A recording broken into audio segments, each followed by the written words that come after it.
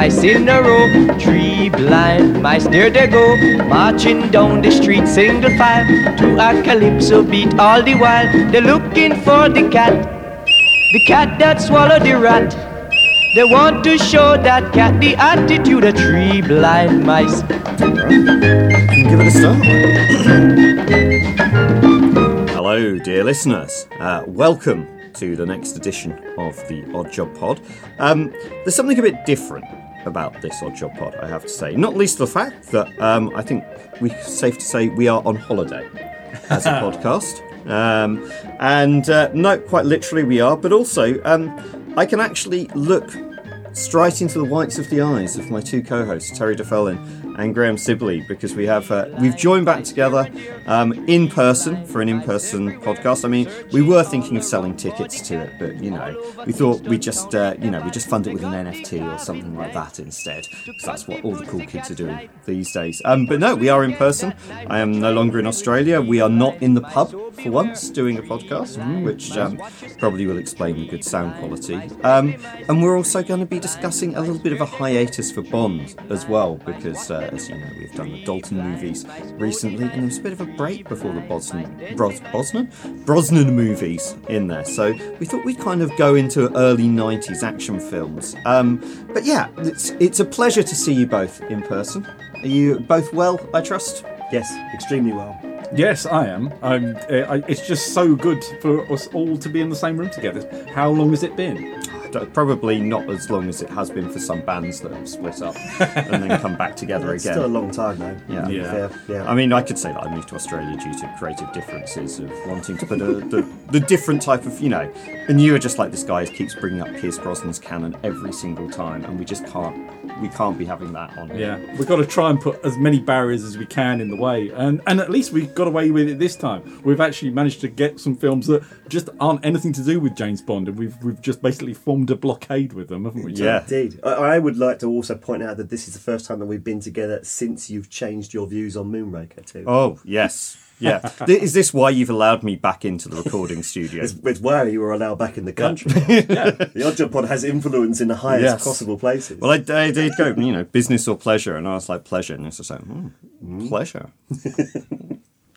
But yeah, so we've obviously, we've had a little bit of break since getting over the Daltons, and we've been watching lots of other films. But Terry, you've also been experiencing Bond on the big screen as well. I have. I mean, I'm sure listeners will be aware that thanks to the 60th anniversary celebrations, they are releasing the James Bond films in sequence every week over the course of this year.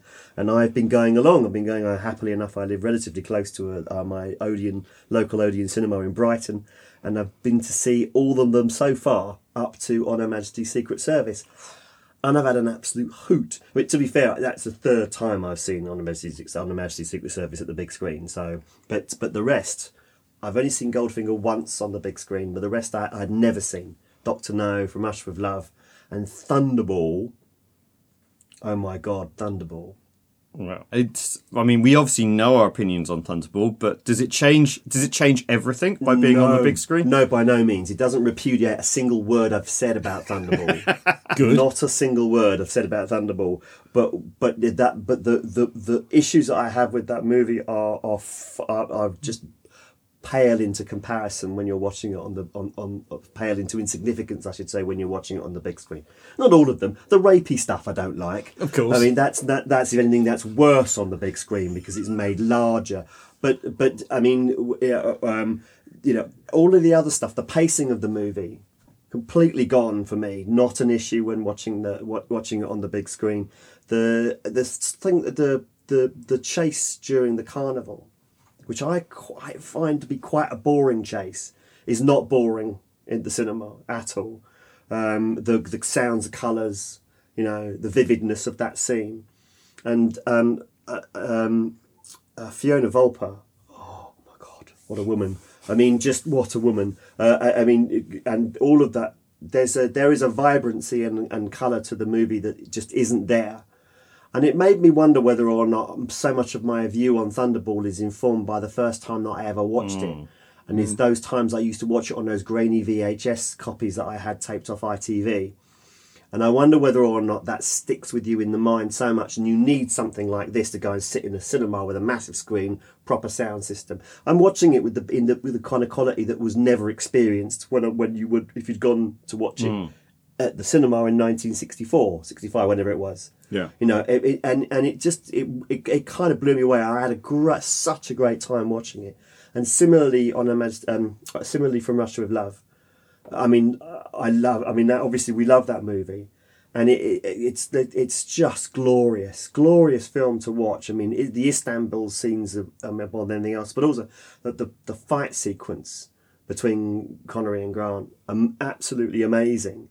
But just to return to Thunderball, that final underwater sequence that everyone says is too slow, not on the big screen. It's not, and it's truly savage. It's truly savage.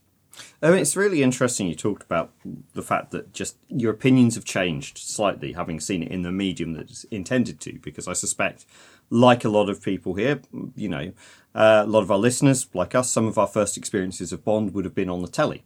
And on a smaller screen as well. And there are some films which you just know are great films, regardless of whether you're watching them on the big screen or the telly. But if you then, some of them which are on, you know, if seen in the medium they're meant to be seen in. Because I can still remember, you know, coming out of the cinema, I think I went to see it twice and watching The World Is Not Enough. And, you know, now I watch it and I go, that's a bit of a honker, isn't it? But actually, I remember coming out of the cinema and going, no, this is a good film. Same with more recently Spectre as well. This is a good film. It felt like it was, you know, enjoyable. I remember we came out of it and went, yep, there's a lot we enjoyed about it. And as we've got into it, watched it several more times, watched it on smaller screens. So, yeah, Graham, I mean, do you think that's the same? If you were watching it in its intended medium, it makes a bit of a difference rather than just, you know, small screen, or no matter how much you try and replicate that cinema experience, it's not quite the same as that widescreen, you know, cinematography, everything being seen in the way it should be seen.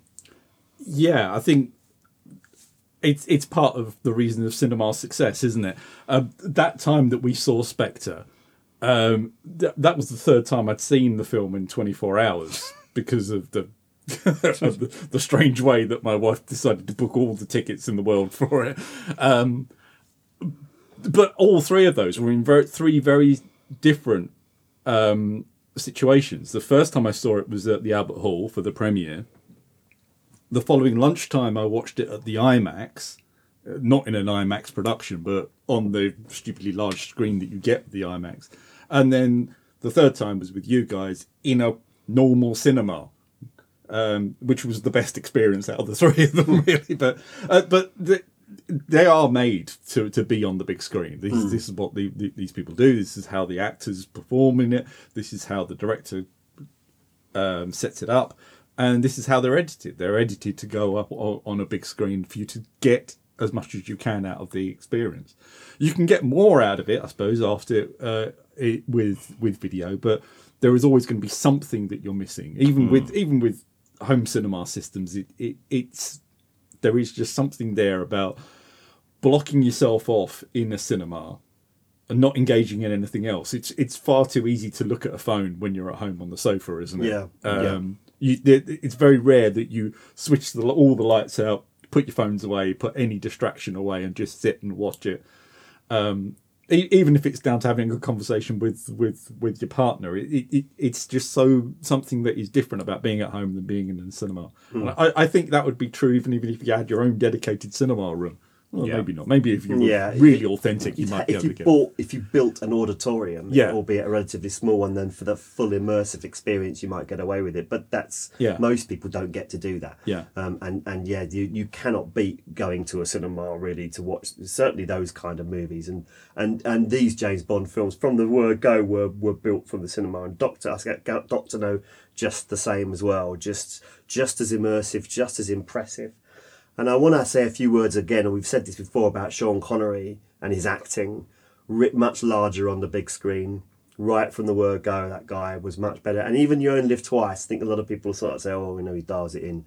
I'm not convinced that that's actually a legitimate complaint about that movie. I don't think he dials that in. I think he plays the role a little bit more seasoned.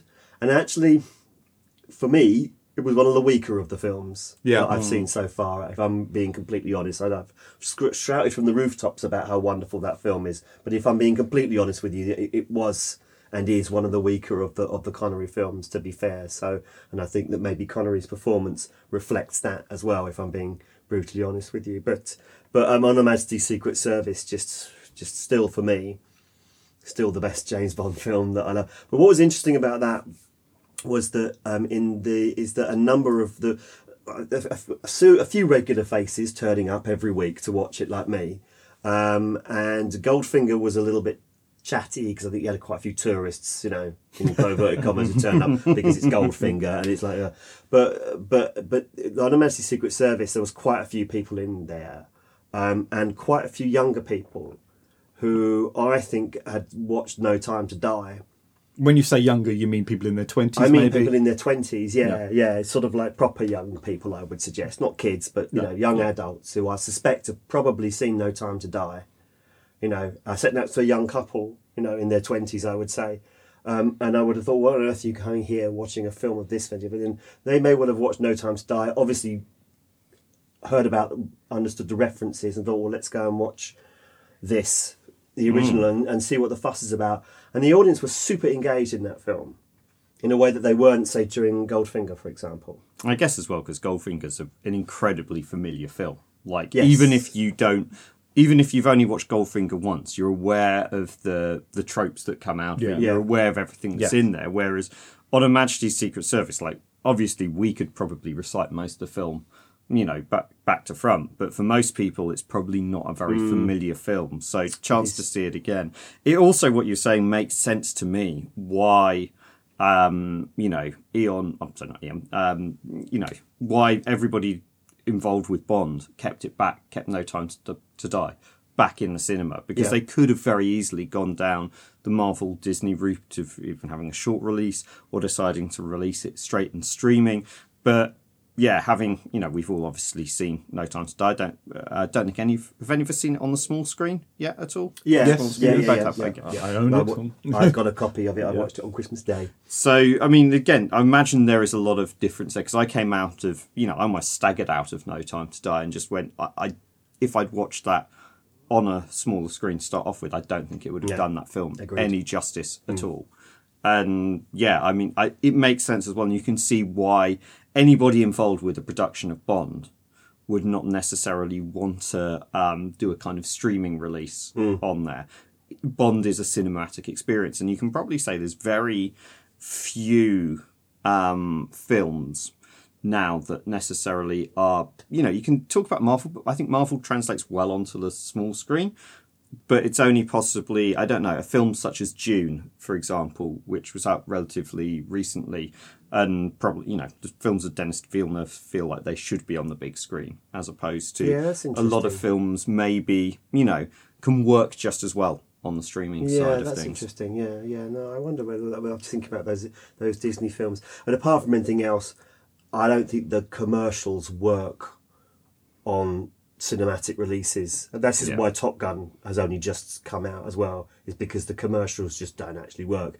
Disney can afford to take the hit in order to keep the things moving, because they've got a big, we've got a massive narrative arc here, and if we don't release these movies, then they're going to mess up the scheduling of future movies, and they're going to, because we've got a narrative arc. Yeah. Whereas we've got a streaming platform that we need to have a regular, so we'll do this. Some regular content on. Yeah. In theory, we will lose money on this, but we will gain more subscribers, and so that they can make it work. Eon don't have anything like that, and in fact, most studios don't have that, and so they couldn't make that work anyway. But you're right; it would have been an utter travesty to if they had done that. And all the people who say, "Oh, you should have released it on streaming," well, I hope you're, happy to eat some humble pie there, because that was the wrong call to make. You're entitled to your opinion. You're wrong. This one was a wrong opinion. Very wrong opinion.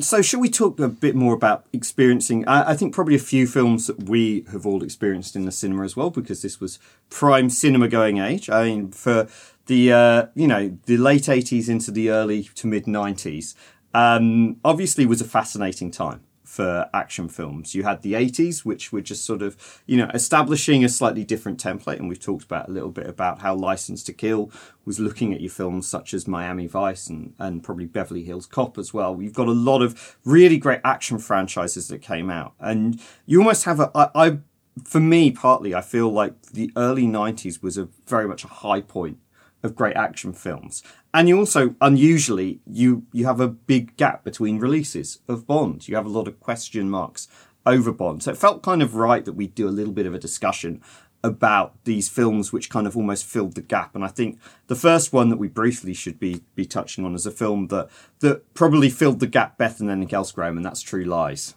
Certainly James Cameron's expansive spy film, which is really just a family caper. It's a spy film in the same way that the Incredibles is a superhero film.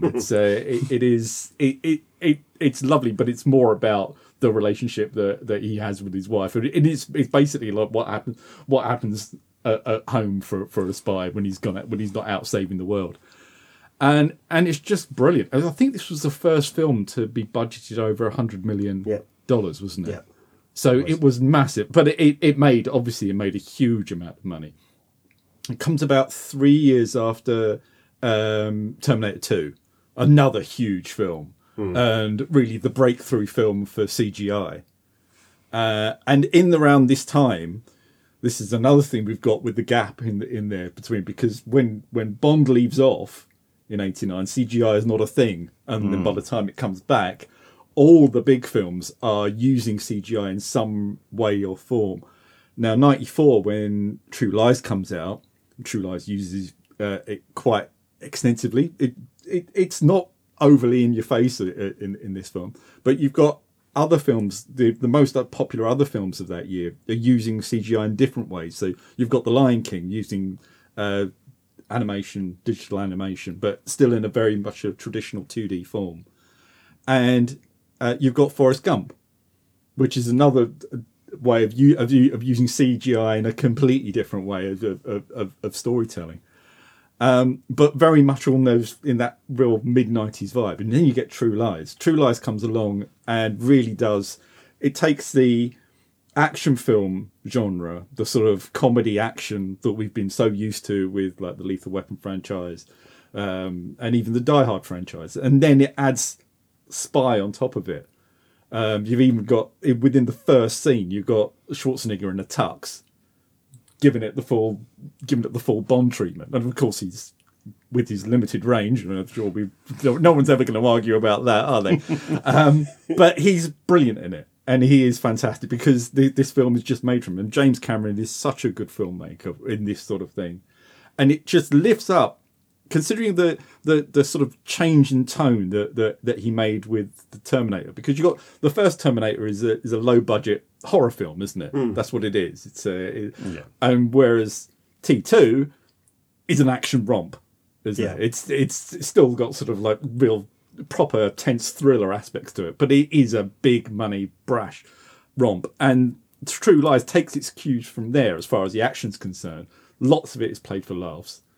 You go there for the full entertainment experience, and it is just a superb film. And I really enjoyed watching it again. And you cannot buy it, or you cannot watch it on streaming platforms, can you? No, you can't. I mean, I actually did go out and order a copy on DVD because I was horrified to notice that it's not in my collection.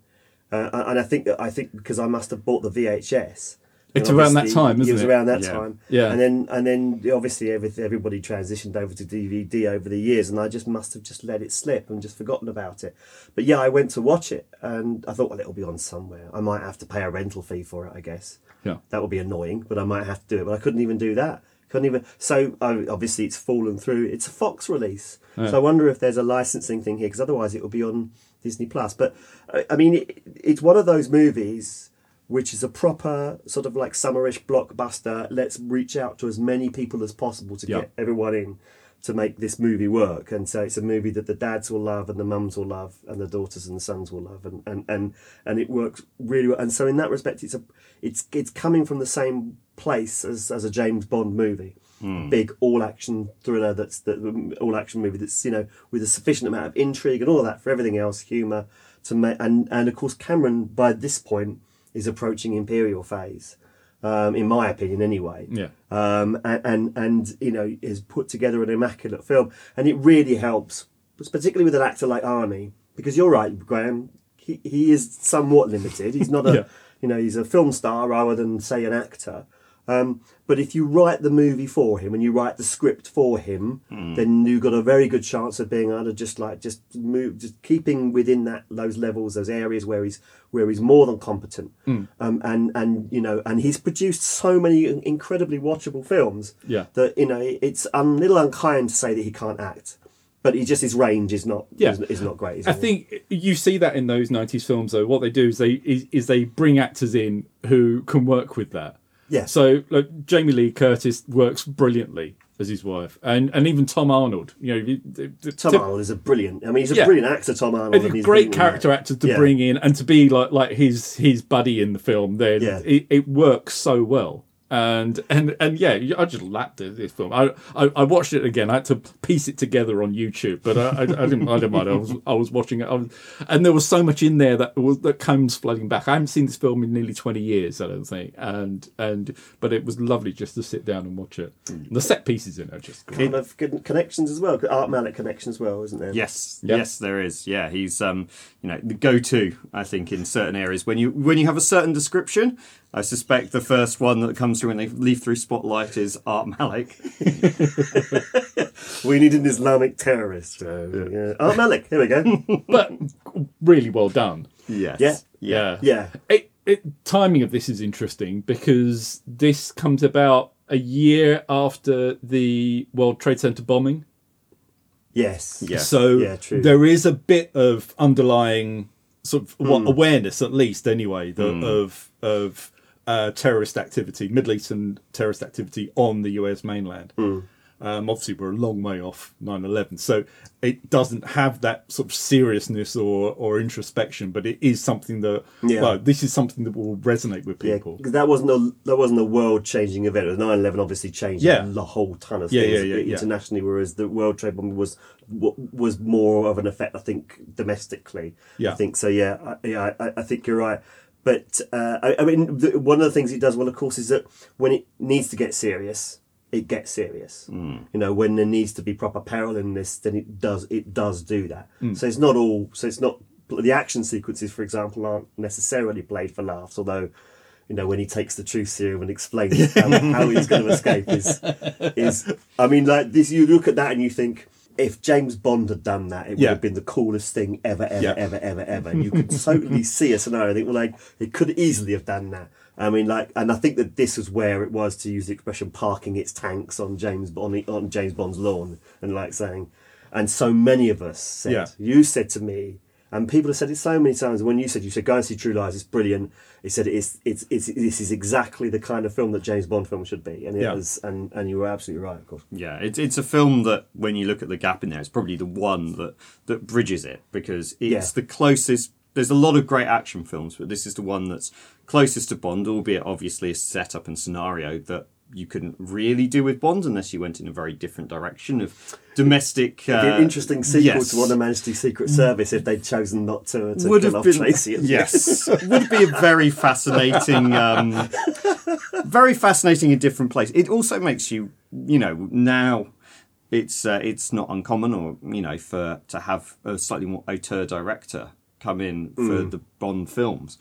And you do wonder, you know, given Cameron, you know, you look at some of the great action films that have been created by Cameron, you know, obviously Terminator 2, Aliens, which is just an absolutely fantastic film, as far away from Alien as you could possibly get, but just ridiculously enjoyable as well. Obviously, he's done Avatar as well, which, you know, I'm not massively a fan of, but it's an ambitious film, and one that, you know, you feel can be put into there. And you kind of feel that if Cameron had got his hands on a Bond film, we would have probably been coming out going, oh, that was fun, because the man knows how to direct action, knows how to pace, and also knows how to work with actors who, as we've said here, you know, he's done Arnie, he doesn't necessarily have the greatest range within there.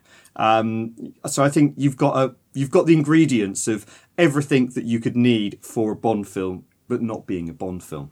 within there. The idea of James Cameron doing a James Bond film would be amazing. I also, because I suspect that Cameron is probably now mature enough to go, these guys at Eon like it a certain way, and I'm not going to get this movie made unless we're aligned. But I think that he's capable of being able to do something that would be aligned to that Eon thing, and maybe like Danny Boyle, who perhaps sort of like maybe did come in. This is easy to be critical of Danny Boyle. I mean, everybody goes in with their eyes open, and it's a tragedy that movie he never got to make that movie, because I'm sure he would have loved doing it. But obviously, yes, you have to surrender certain license. You have to give it. You have to acknowledge that this is essentially a studio movie made a specific way, and if Barbara says that won't work, then Barbara's probably right. Yeah, and may as well be right. I can see one problem with James Cameron doing a Bond film, and that would be rather long underwater sequences. We know what he's like. He's got form. He does. Like Thunderball, the extended Cameron cut. Yeah. I mean, we 3 hours of Thunderball. We've not mentioned The Abyss, have we? Which has its fans, but it's also got its critics. Yes, the only downside to that. Well, we've got lots of, let's hop around a bit to a few others as well.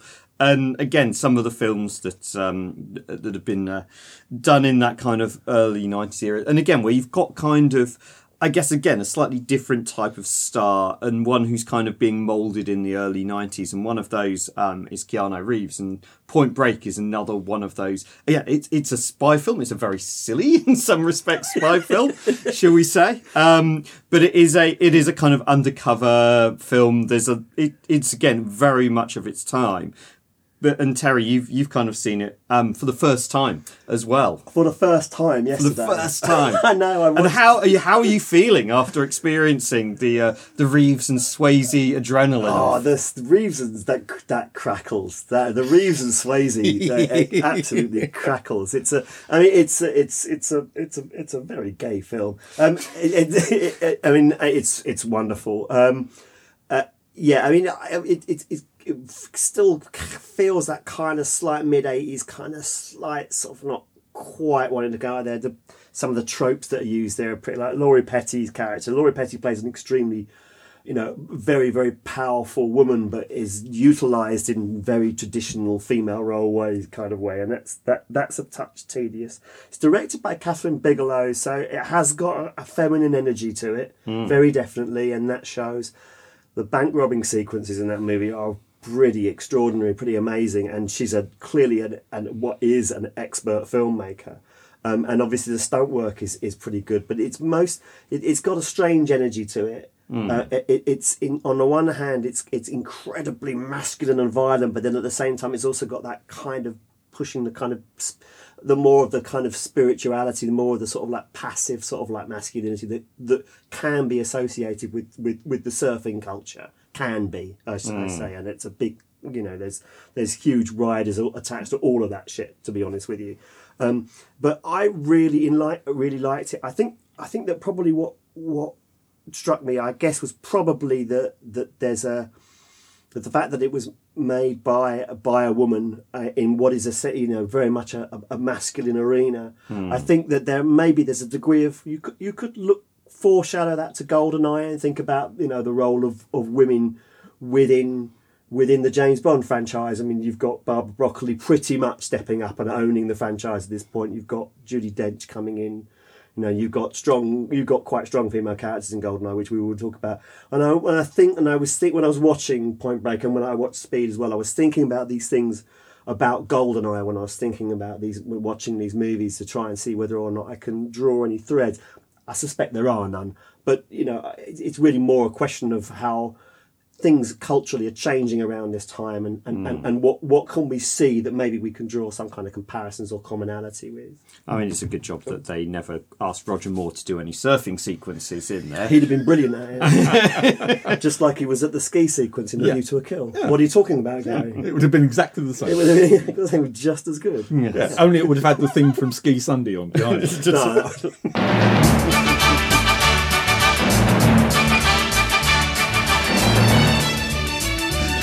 Again, like it's one of those films that is very much of its era. And again, when you've kind of got these action, again, to me as well, a bit like True Lies could have probably quite easily become a franchise if they really, really wanted to push it. Point Break as well, obviously it kind of ends as it ends in there, and I'm not going to do any kind of spoilers. Yeah, no, Graham's not seen it. I think Graham should watch it. Yeah, you absolutely should. But again, it's old, but it's worth watching. Cool. You could definitely get a franchise with Keanu Reeves' character out of that, and obviously he comes back and does The Matrix, which is probably a bit more of a forerunner of the Marvel side of things in terms of where it goes. But yeah, you've got these you've got these films which are very much of their time, but could have quite easily, if the studios had wanted to, started to build out some franchises from them. And Graham, you kind of wonder how different it would have been in Bondland if any of these films which started to get a bit of traction or had these big films like Point Break, True Lies, etc., if they'd really decided to have a go at it with these characters, given how well they did at the box office. You wonder how Bond might have responded when they finally got Brosnan across the line from contractual wranglings. When we get to this stage, we're already quite used to multiple sequels of films. You've like Lethal Weapon, Die Hard, Beverly Hills Cop. They're all going up to 3-4 films. But again, you get to that point where you've got to change the actor. Or you've got to bring new actors in. Or just if Tom Cruise, just keep him going. Yeah, or just keep him going, yeah. Just defrost him every time you want to make a film. Or just get out another clone. But yeah, I mean that's how the Mission Impossible franchise has gone. Now, Mission Impossible was just after GoldenEye, wasn't it? It was 97 Mission Impossible, so we've not included that in our... That's not here. But there's plenty where they did change the actor, like the Tom Clancy. The Tom Clancy's. Yeah. Now, for better or for worse, this is what they tried to do, isn't it? This is really the closest you get to them, Hollywood trying to do Bond. Completely Jack Ryan. completely po-faced about it, but... Tom Clancy's the wrong... Yeah. Tom Clancy novels are the wrong choice because he's way too serious, and if they had said, right, we're going to carry on from Hunt for Red October and just like maybe get Alec Baldwin back in to play Jack Ryan but Hunt for Red October is an amazing film, one of the best films ever made, but Patriot Games by contrast is a disaster, an absolute disastrous film.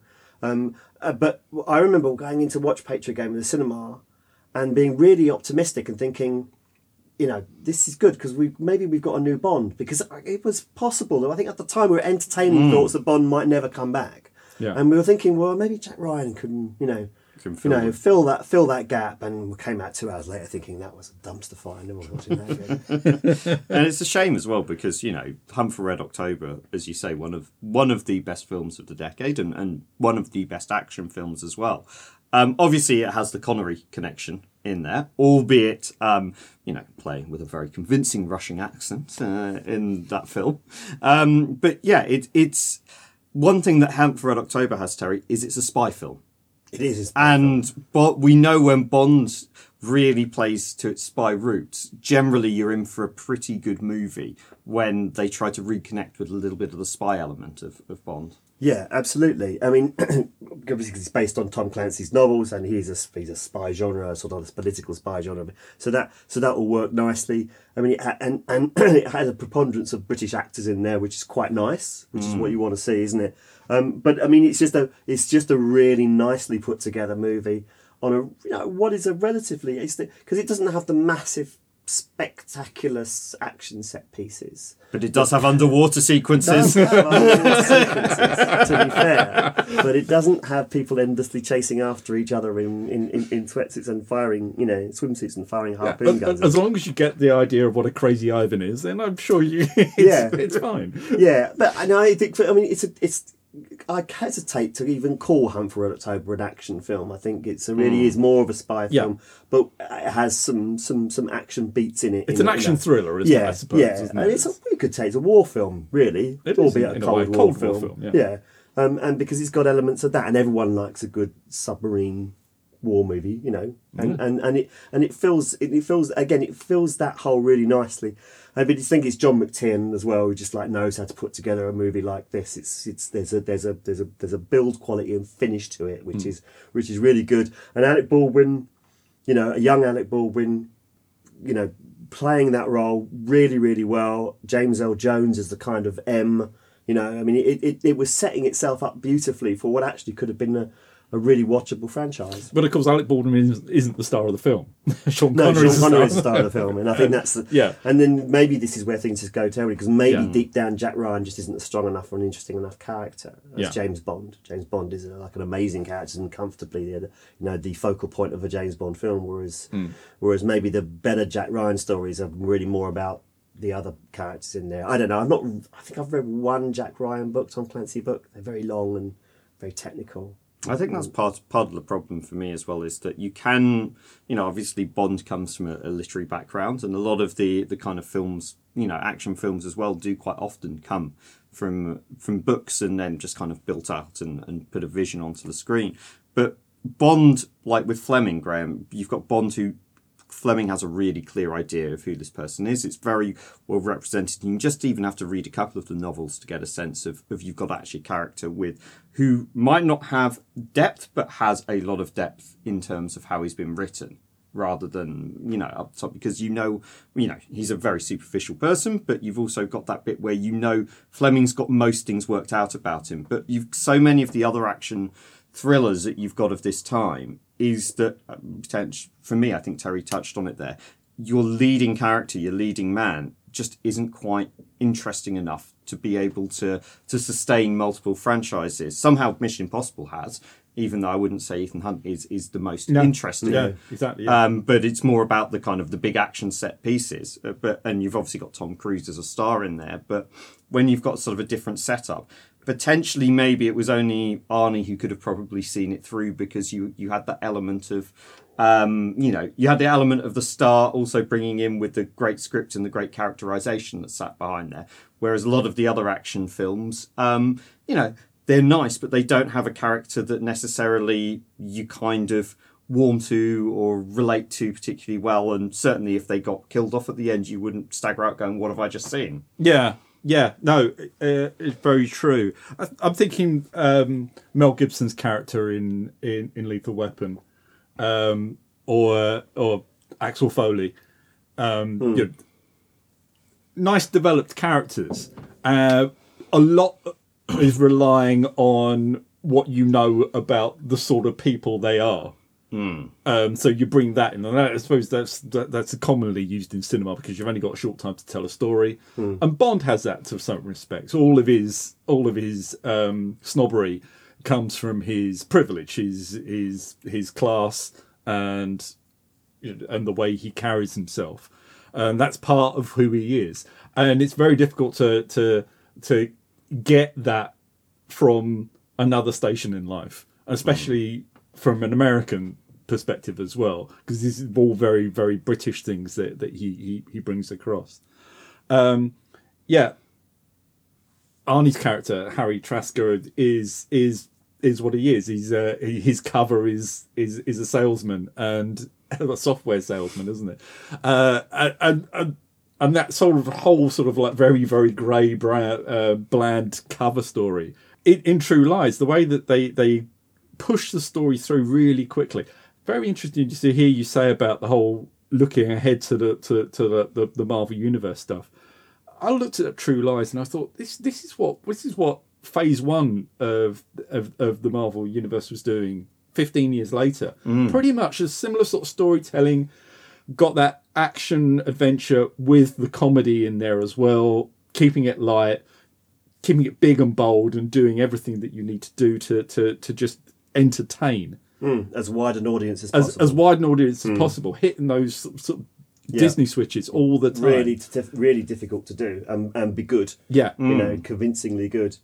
Because you look at most action adventure stories that came out of the 80s and to the 90s, they were just having a few laughs with a load of explosions in the background. Schwarzenegger needed this sort of stuff because he was getting comedy roles as well at this sort of time. Things like Kindergarten Cop and Last Action Hero. Last Action Hero, yeah, that's Wednesday. honks though. Yeah, it's That's Jingle before All the this. Way. Jingle All the Twins, Junior, these sort of things. So I mean, he's getting these sort of like family friendly films. You look at something like Red Heat.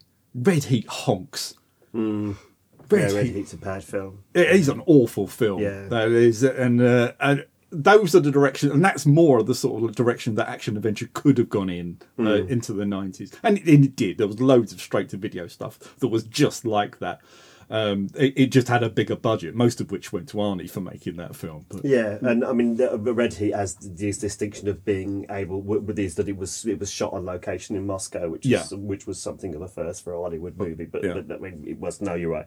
I went to see the pictures with great excitement, and it was pretty average. It was bang average actually. I'd like Nice to point score by out James Horner. there's a great Arnie film which, obviously the setting could never be a Bond film, but had so many Bond elements in it for me, and that's Total Recall, which Yeah. is like, obviously sci-fi, but it's got those elements of it's got intrigue. Yeah, so much no, going you're on right. in there. Yeah, right. Okay, I wondered about whether or not we should have been talking about Total Recall, because it turns up. I researched a few listicles as well about action movies, and that ranks quite highly. And I thought, well, it's a sci-fi film, or is this really what we're? But actually, you're right. It does have those same elements, and is worthy of discussion. You've I got haven't seen it. Megalomaniac, you've got, Yeah. you've got a lot of kind of hidden identities going on Yeah. there. You've got the protagonist trying to figure it out, and you've got some fantastic action sequences as well. certainly do. It's, it's again, probably one of the defining action films Yeah. from that particular era as Yeah, well. no, absolutely. It's been such a long time since I've seen Total Recall. It's worthy of a watch again. This is turning into a bit of an Arnie podcast, but I mean, I'm also thinking about, it's a little bit predates this one. I'm thinking about Running Man as well. Yeah, This is a really immensely enjoyable action film, albeit. It is important to talk about Arnie at this time because he is dominating. He's in these big films that are filling the gap. Yes, yeah. All the way up to Batman. He dominates this gap between License to Kill and GoldenEye, and it really informs what action films are all about. That scene in True Lies, in the bathroom fight scene. No one's telling me that they weren't influenced when they did the opening sequence to Casino Royale. Yeah, I'm certainly not going to disagree with that. Yeah. No, totally. And this so much comes off of this film. Even Austin Powers. Come on, look, you've got you've got Tia Carrera in there. You've got Tom Arnold. Yes, and Charlton Heston turns up with an eye patch. I mean, he makes a great Nick Fury, Heston and an doesn't eye he? patch. Yeah. Yeah, I mean, it's a golden era. Yeah. for action films. Graham, how much do you think it became a golden era for action films simply because there was a vacuum? There was a Bondless vacuum in here. You have the defining action hero, albeit one who's potentially wobbled towards the kind of mid-80s with some of the films, but you've got one of the great icons of cinema is suddenly not there. And as Terry said, you don't know if he's going to be coming back because of all the legal wrangling that's going on there. So suddenly you've got, what would normally be every couple of years, a new Bond release. You've suddenly got a real desert in there. And you've suddenly got Hollywood going, hang on a minute, these action films are really playing well, and we can justify putting big bucks into these. I wonder if Hollywood actually thought that James Bond was relevant, that it was disappearing because its time had come. Talking end of Cold War, that was one thing. You've always got the 80s. It was questionable enough then with the AIDS scare. So there was a lot of things about jumping into bed with anybody. That was permissiveness as well. Yeah, that was definitely a thing that back dialed then. back. By the time the 90s come around, that's sort of opening up again, and you start seeing. I mean, like US cinema in particular starts to get a lot more sexual in there. You get films with lots of gratuitous boobs in there, which was great. Yeah, if you're a boob fan, then it was great. Yes, yeah, they loved boobs back then. But I think that there was always this thing about Bond, and the reason why Bond is so easy to parody is because it always runs this very narrow line. Because on one side you've got spy film, on the other side you've got action adventure and a little bit of comedy. referring back to True Lies, it walks that line really well. And it's not afraid to take the piss out of itself. It has lots of jokes at its own self, but it's not taking the mick out of the genre at all. It's just saying, look, we've got the capacity in this film to have a laugh while we're doing this. The whole like low battery thing, and it's little touches like that are funny but still don't detract you and stop you from taking the film seriously. And I think that's what Bond always does, and that's why it's so easy to parody. It's so easy for people to like take the mick out of it, or to come up with something that is just completely ludicrous. It's easy to parody, but Terry, it's quite hard to actually recreate Bond. There's actually probably quite a few action films that have tried, or at least kind of there's a little bit of thought of, hey, we can establish an action franchise here, but it's really, really hard to do what Bond does, as Graham's just described. You've got the spy, you've got the action, and you've got a little bit of caper and comedy in there. On paper, shouldn't be hard, but so many other, action films, just, they might be great action films, but they don't necessarily land in that part that Bond does. Yeah, I mean, I think because Bond is such a rich character, going all the way back to the immediate post-war years, that it is such a well-defined character before it even committed into celluloid to begin with, that gives the filmmakers a tremendous advantage. Obviously, developing that genre of fiction in the 1960s when there wasn't much else of that going on around also gives them a huge advantage. They've got the brand awareness, the brand value going into the more competitive 80s and 90s, where Hollywood are looking at Bond and thinking, why can't we get some of that back? But the American approach, of course, is probably going to be they'll be looking at trying to develop more blue collar characters, more working class characters than the British would do, because I think that there is a strand of American aesthetic and sentiment that looks at blue collar people and like seeks to glorify them and to glamorize them in a way that you don't really get that much over here. Tends to be our middle class and our upper classes who tend to play the heroic roles over here. This is a massive generalization, but I think that there's something in there. I mean, John McClane, I think, is a good example of that. But the disadvantage. I mean, extremely successful franchise, a Die Hard film, but impossible to imagine anyone apart from Bruce Willis playing the role of John McClane. Because he defined it so well. In a way, I suppose people would have thought about the same thing as Connery as well. Yeah, and that's why George Lazenby jarred with so many people at the time, contemporary audiences at the time, and Roger Moore as well jarred, because they just couldn't see past it. So maybe they might have done, and maybe they will. Maybe there will be new Die Hard movies because obviously that era is passing on. But they may not have thought of it in those terms and thinking, we're not looking to create a character that will reach out into the decades and still be making movies, but we are looking to make a series of 4 or 5 good solid blockbuster films that will be good fun to watch and make us tons and tons of money. And I'd say, look, Martin Riggs, John McClane, to an extent Jack Ryan, although I don't like those films.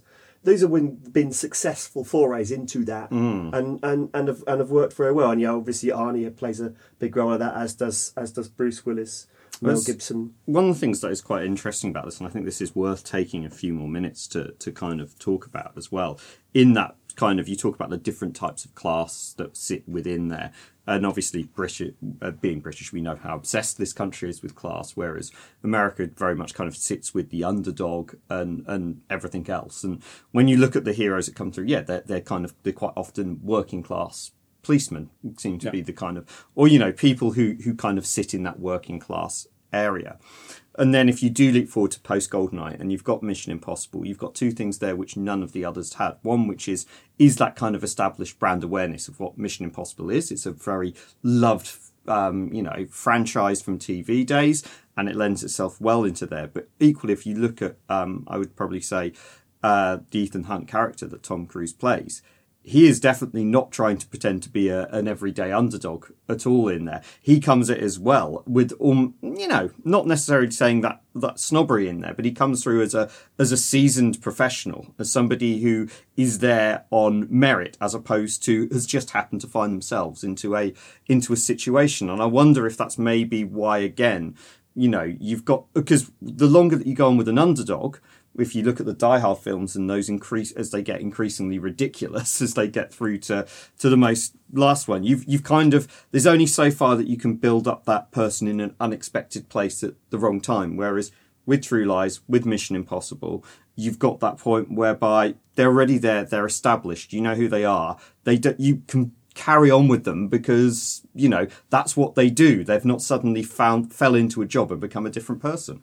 Yeah. Bond never looks out of place wherever he is. He can go around the world, and he's always going to walk into the reception of the swankiest hotel, and his regular room will be available for him. Your usual suite. Yeah, and it's and those are things that you can't get. I mean, of course you can get. You can have that with anyone that if you develop the character well enough. And Harry Trasker could have had that if we'd had more films of that. Then it would have been able to do that. I was looking forward to the sequel. I've got to be honest. I was really at the end because we think about it, because it's the beautiful ending. They end with the dance. And it's the fact that they're now a partnership, and you're just thinking this is going to be great. I can't wait for the next film. I'm sure there will be. There must be. I mean, this film has been a massive hit. And it's brilliant. There's going to be a sequel, and of course, as we know, it never happened. But yeah, that could have been a bit of a golden franchise for a while, and a husband and wife, sort of like new James Bond situation would have been very different. And yeah, I mean, who knows where James Bond would have gone if that had actually continued on? Because I mean, James Bond is not afraid to look at other stuff that's going on around him and ape it, frankly, and do it. So they would do it. Just you also in America, you've got that kind of ex-special forces trope, don't you? Yes. Because obviously America has the benefit of having fought in, for the benefit of storytelling, these kind of things, they have fought in many wars, and so so you've always got that. So you can also run counter to this. You could have the working class thing, but you can also have the working class special forces, who was in the Green Berets or what have you. And obviously we know, Graham, I'm sure you're the same, Gary. Commando, I think, is slightly before what we're talking about. Nevertheless, hugely informs these movies. Yeah. Commando, I think, massively informs these movies because it's again that kind of working class, ex special forces, expert, who's reluctantly called into action, and hilarity and hijinks and extreme violence ensues, and it's wonderful stuff. It actually feels like as well, to kind of almost go a little bit further back in time, that idea of what the American hero is versus necessarily what the kind of British hero is, or the hero that's kind of moulded in the Bond mode.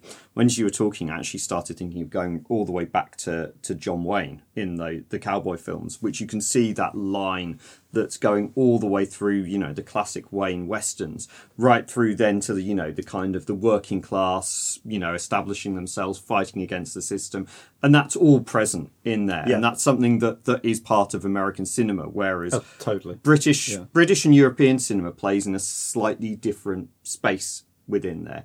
You can't necessarily pull off being that kind of American style, because when you look at some of the stuff that comes out of Britain and elsewhere, you struggle to see how it could be Americanized, because it's just got too much of kind of that British sensibility, or in some cases a European sensibility. If you took a film, again, a very different type of film, if you took a film like Leon, for example, which was again another one of those big action films in the kind of early mid-90s, you look at that and you go, yeah, it's set in America, but you can't see that working as an American. That's a European film. It is a European film. Yeah, that's just set in the United States. Yeah, and with a typically French anti-hero thing going on there. Jean Reno is a villain, but we love him, and he is the hero in Well, this film. this is another great thing we have in the early 90s as well, is this emergence of this very sort of indie style films coming Yes. out. Yeah. And you've got two of the hugest ones we haven't even mentioned yet, and because they're not action films, but how do you put them? And you've got Reservoir Dogs and Pulp Fiction.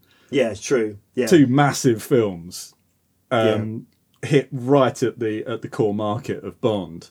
But they're not Bond films, and where does Bond sit with those sort of films? Yeah, I wonder how much effect. I wonder if they would have looked at anything that Tarantino as well, those two Tarantino movies, and wondered what to get from them. I mean, it's difficult even thinking about from the narrative or from the storytelling perspective because it's so both of those movies are so non-linear, and like James Bond is ruthlessly linear. All of those movies are just like they're all like one action set piece, leading to the next until the ferocity, I suppose, is there because that informs lots of films after. Lots of what you see in Bourne probably is influenced by Tarantino. But Tarantino's dialogue, of course, his script writing is immense.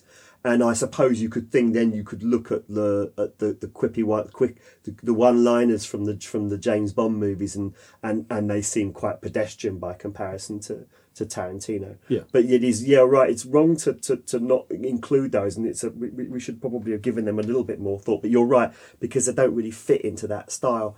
I mean, if Tarantino made a James Bond film, he'd want to take it all the way back to the 1960s, wouldn't he? Probably the closest one he's made is Jackie Brown. I was just which thinking, is probably one of his more overlooked ones, but it's probably one of my favourites because it has that element in there of again working with characters, but has a very kind of fast-paced plot that goes within there. And it's probably one of his more traditional a more traditional film. I'm thinking about also Luc Besson as well, and I wonder whether or not there's more mileage there. I mean, I'm thinking of Subway and Nikita as well, and The Fifth Element. The Fifth Element, and of course Leon. Yeah, and I mean, this guy had come over to America and would done. I think The Fifth Element's a few years later, actually. Thinking about it, 97, like that, yeah. But some of the action sequences, the car chase at the beginning of Subway, for example, is just like is super spectacular. And then these are the things that I think that Eon, that Barbara Broccoli, and Michael G. Wilson are looking at and thinking that the technical aspects of where they're moving things forward. True Lies, more than just an extremely watchable movie, but like has some astonishing action sequences in it that you look at and go, well, we'll need to be better than this if we want to come back and do this again.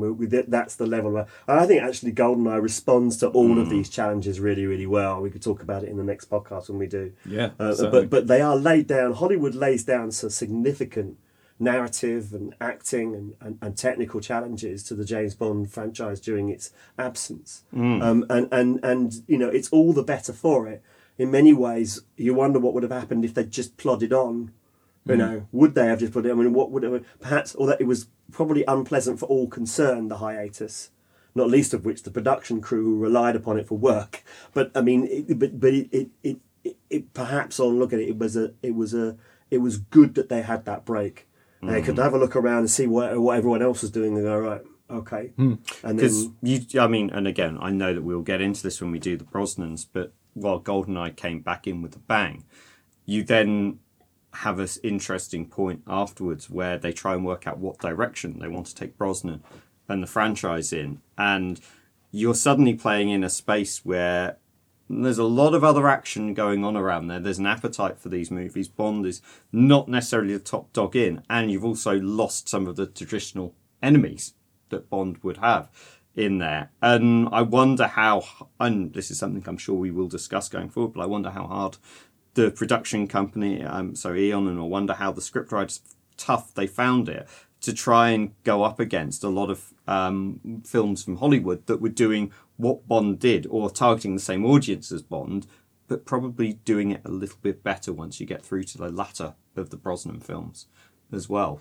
Yeah, well, we've got conversations to be had about the Brosnan film when we get there, because it does go in a direction. If I may just go back, something's just popped into my hand again, going back to Luc Besson.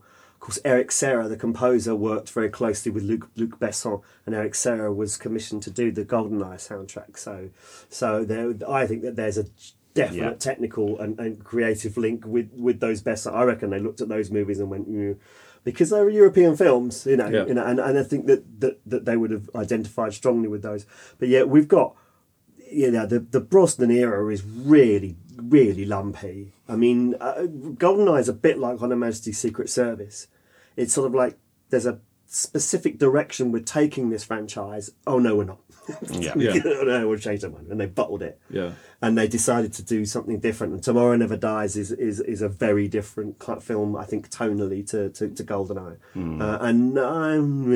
Well, we will enjoy having these conversations when we get to them. We certainly will. But Graham, let's kind of wrap up a little bit in terms of the early 90s action films and the ones that fills that gap in your Bondless life during that phase. What were your favourites that cut them out? And if you were kind of, if you were doing something similar to what you did with all the Bonds, watching them all back to back, which would be the ones that you'd be pulling off the shelf to put into the DVD player? Well, the big test is it's 10 o'clock in the evening. You're flicking through the channels, and ITV4 has just started the films, and do you stay up to watch it? Do you stay up, or do you think, I'm going to go to bed in half hour? We mentioned them all really. I mean, interesting. Speed was on the other week.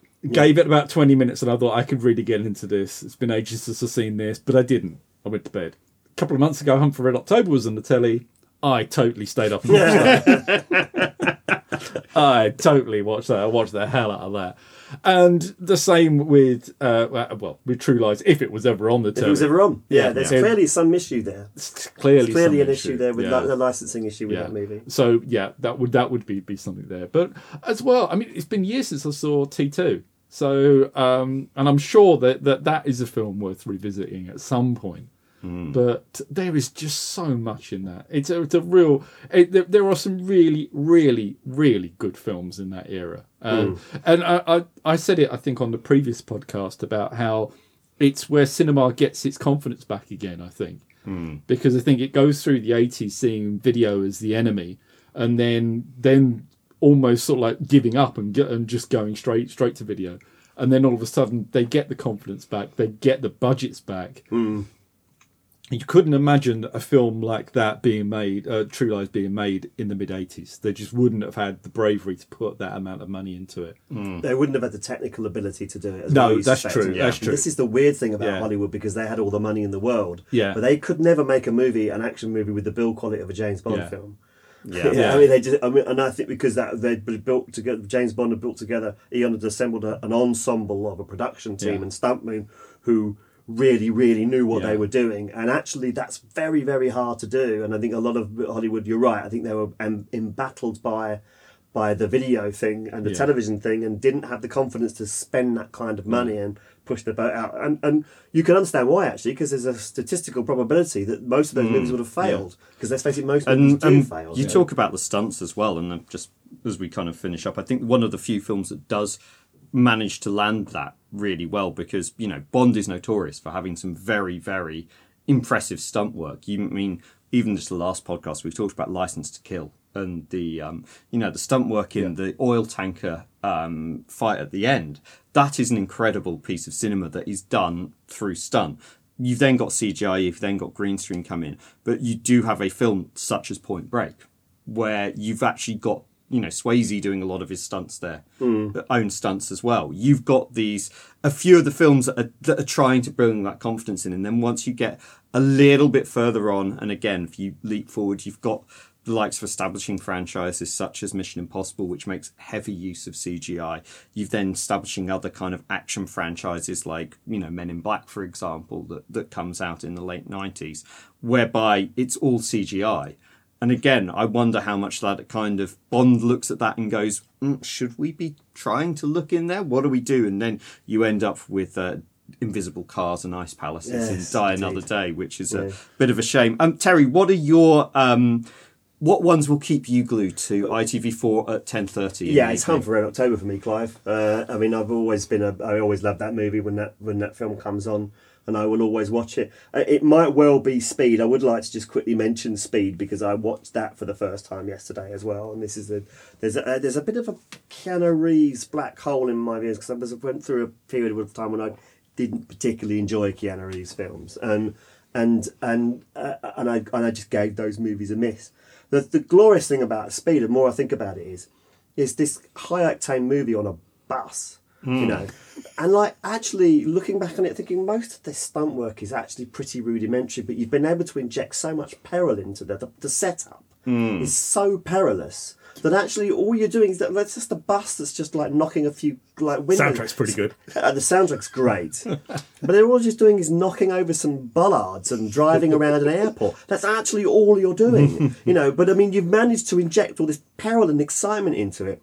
You know, Sandra Bullock, Keanu Reeves. Brilliant. Oh, I mean, like so much. It's great. Dennis Hopper, brilliant. You know, so all of those. So I really admire that kind of because that's actually quite a low budget movie, but it's got the Bond notes in it. It's got a cracking pre-credit sequence in it, even though it's actually not a pre-credit sequence. The elevator, the elevator thing, is brilliant. Oh yeah, straight out of James Bond in my book. Yeah, absolutely. Yeah. You know, I mean, really. Very, very good film. So that film comes on the telly again. I'm totally watching the hell out of that. Yeah. It is superb, isn't it? Those sequences, and also as well, is a public transport. It's like anyone who gets public transport will know the perils and jeopardy of it. But level it up. But of course, what it did as well was it started a trope, didn't it? I mean, people refer back to. They made a Father Ted episode out of that film. Yeah.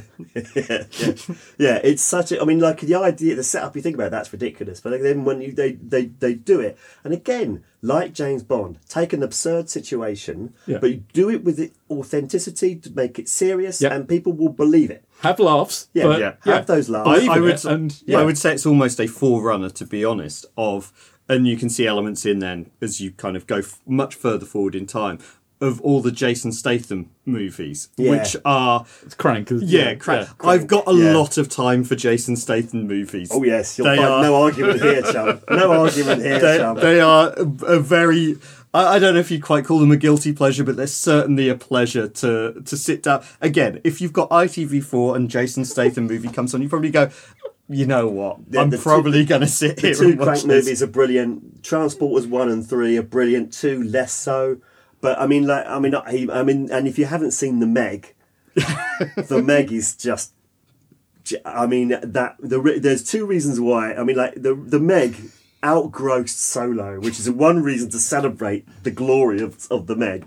But it is such a cheeky ass film, and they get away with it. It's absolutely brilliant, The Meg. I love that film. There's an awful lot we could talk about in other areas as well. And I'll also mention his turn in Spy as well, which is just fantastic. And I'm sure we could probably even do an entire episode on that film as well, because it's certainly one of my favourites. But yeah, I think we will wrap up there. And I think, this is certainly one that I would love our listeners to actually, actually tweet us or, at OddJobPod, and actually tell us what your favourite early 90s films are. Because I think, you know what, there's a lot of getting into debates with people who are wrong on Twitter, but I think in this, you're not going to get any wrong answers. There are no wrong answers here. There is only pure joy of 90 to 95 action films that have come out in that period. And I think we could easily be talking for another hour on this. I'm sure everybody else has got their favourites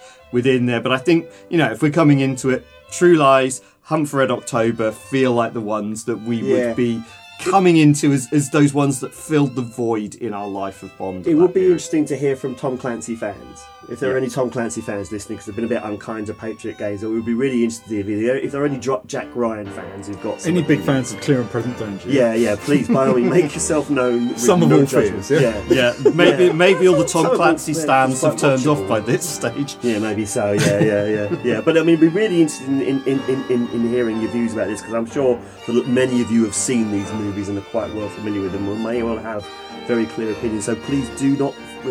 See, we're on Twitter and Facebook.